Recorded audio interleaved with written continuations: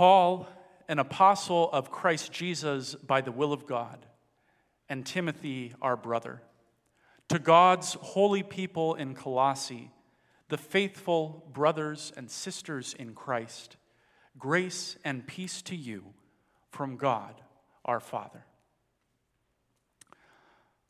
Paul begins his letter to the Colossians with a powerful word of authority. He is, by the will of God, an apostle of the Messiah, Jesus.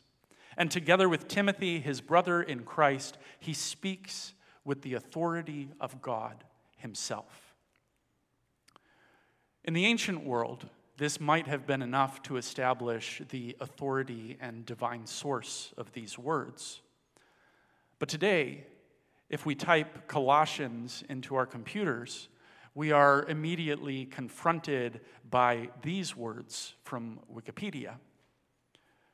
The epistle of Paul to the Colossians, often referred to simply as Colossians, is the 12th book of the New Testament. It was written according to the text by Paul the apostle and Timothy to the church in Colosse, a small Phrygian city near Laodicea and approximately 100 miles from Ephesus in Asia Minor. Scholars have increasingly questioned Paul's authorship and attributed the letter to an early follower instead. The authenticity of the letter, however, has been defended with equal strength. If Paul was the author, he may have used an amanuensis or secretary in writing the letter, possibly Timothy. End quote. In today's critical and skeptical age, how can we know whether or not to trust these words? If Paul did not write this letter, if these opening words are a lie, how can we trust that any of its words are true? If the authority claimed by this letter is a false authority, how can we claim with sincerity that the letter to the Colossians is the word of the Lord? It may be helpful for us to understand why some scholars question whether Paul wrote the letter to the Colossians in the first place. The letter to Colossians and the letter to Ephesians are similar in structure and themes, and most scholars who believe that Paul did not write them, most scholars who believe that Paul did write them, believe that he wrote them at the same time during one of his imprisonments at the hands of secular authorities because of his preaching of the gospel. The style, structure, and themes of Colossians and Ephesians are unique among Paul's letters, very different from the arguments that he outlines in his letters to Rome and Corinth and Galatia.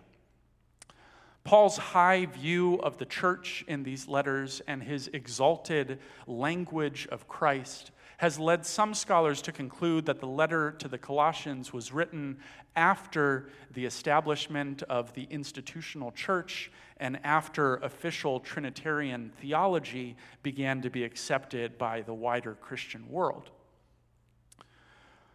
Other scholars point to Paul's acceptance of slavery and household roles in Colossians and Ephesians and claim that this is contrary to the radical gospel of equality that he preaches in his letter to the Galatians.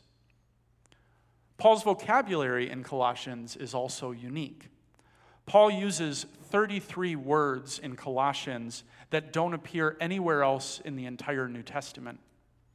And he uses 48 words that he doesn't use in any of his other letters.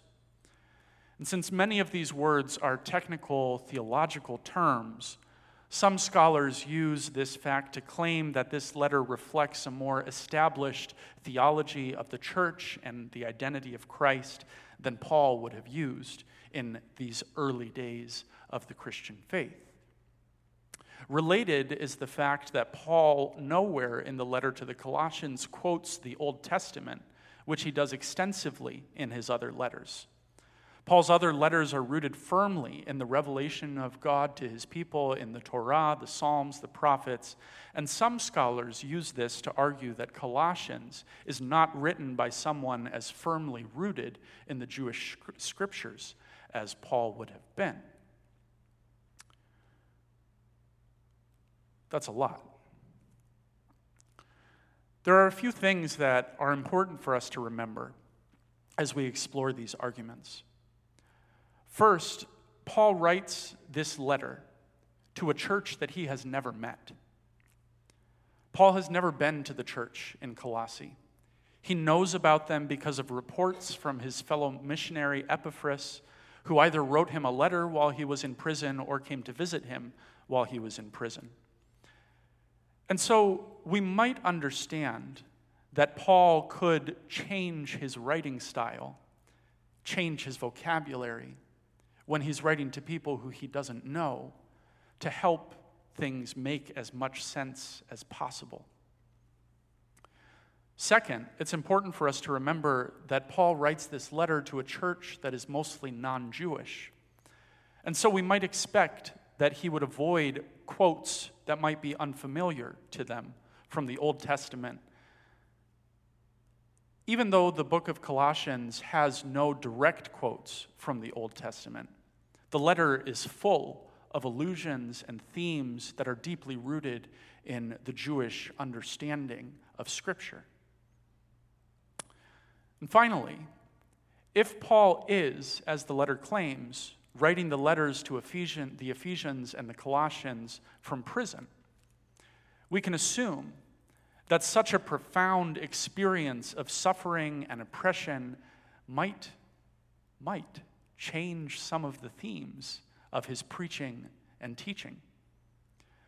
When we compare the first letter to the Corinthians to the second letter to the Corinthians, for example, we see very different themes and a very different method of argumentation following a profound experience of suffering that made the apostle despair of life itself.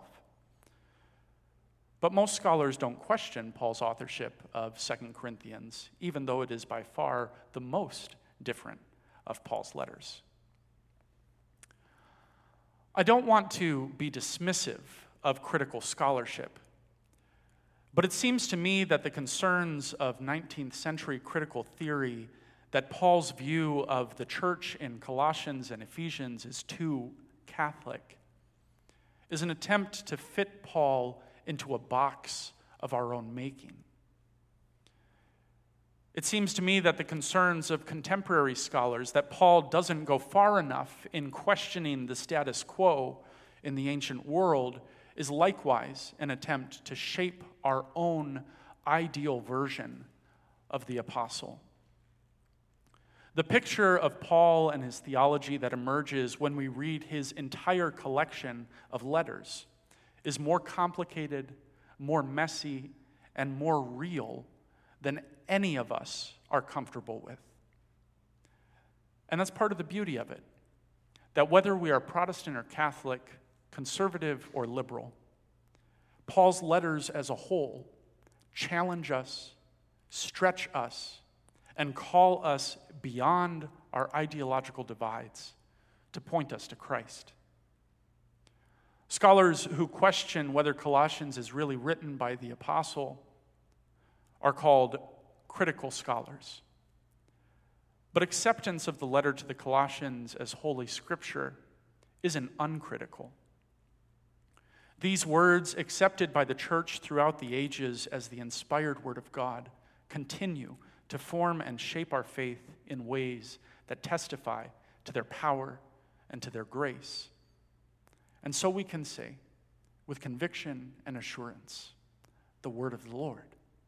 Thanks be to God.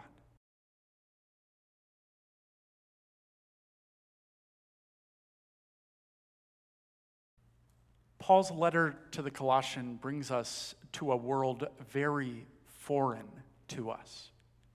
A world of emperors and slaves, of angels and principalities, of spiritual wisdom and new moon celebrations, which we'll see later on in the letter.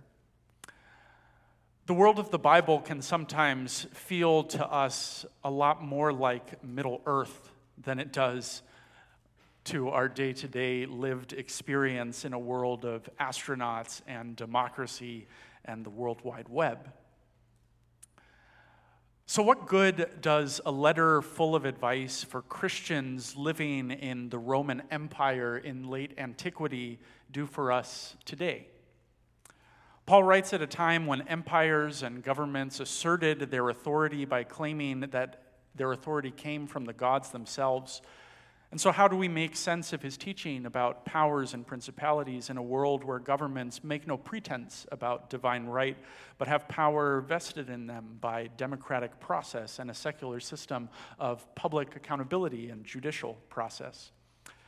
How do we apply Paul's teachings about husbands and wives, parents and children, slaves and masters, in a country where no person has the kind of legal power over another as they did under the Roman system of patriarchy? We are separated from the Christians in Colosse by 2,000 years of history and 8,500 kilometers of the world. We are as far apart as Greek is from English, as the culture of Turkey is from the culture of Canada, as the beliefs and customs of the pagan Roman world are from the beliefs and customs of Southern Ontario. This is what professors of preaching refer to as the hermeneutical gap, this great chasm that separates us from the world of the original hearers of the gospel. There is so much that separates us from the Christians in Colossae. How do we bridge the divide to receive these inspired words in our hearts today? For all its differences, though, there is much that we have in common with the Christians in Colossae. We live in a world ruled by forces far above and beyond our ability to control. We live in a world where the dignity of human life is often recognized in words, but not in practice. We live in a world where powerful forces pressure us to live in a certain way, to act in a certain way, to believe in a certain way. As far as we are from the believers in ancient Colossae, we still live in a world of powers and principalities, of spiritual forces of darkness that seek to control this world and the people in it. We still live in a world that operates on the currency of power. We still live in a world where human beings live in slavery. And in this world, in our world, Paul's letter to the Colossians speaks a powerful word of hope and assurance and challenge. Jesus is Lord. Not the entertainment industry, not the global economy, not the military-industrial corporations that spend billions of dollars on advertising trying to control how we buy and how we live. Jesus is Lord. No one else has the authority to tell us what is true. No one else has the authority to tell us what is right. No one else has the authority to tell us whose lives matter and who deserves death. Jesus is Lord. Paul, at every turn, subverts the cultural assumptions perpetuated by the Roman imperial machine to prop up its own power. The Roman Empire said that Caesar was Lord over all the earth. Paul says that Jesus is Lord over all the earth. The Roman Empire said that the man was the Lord of the house. Paul says Jesus is the Lord of the house. The Roman Empire said that the master was the Lord of the slave. Paul says that Jesus is the Lord of both the master and the slave. Jesus is Lord over all the earth. In our own day and age, this confession of faith is as subversive, as dangerous, as threatening to the powers and principalities of this world as it was in Paul's time. Like the Christians in Colossae, we are citizens of the kingdoms of this world, but we live, Paul calls us to live, as citizens of the kingdom of God, the new creation, which has already broken into this world in the person of Jesus Christ and lives in us through the Holy Spirit. Thanks be to God.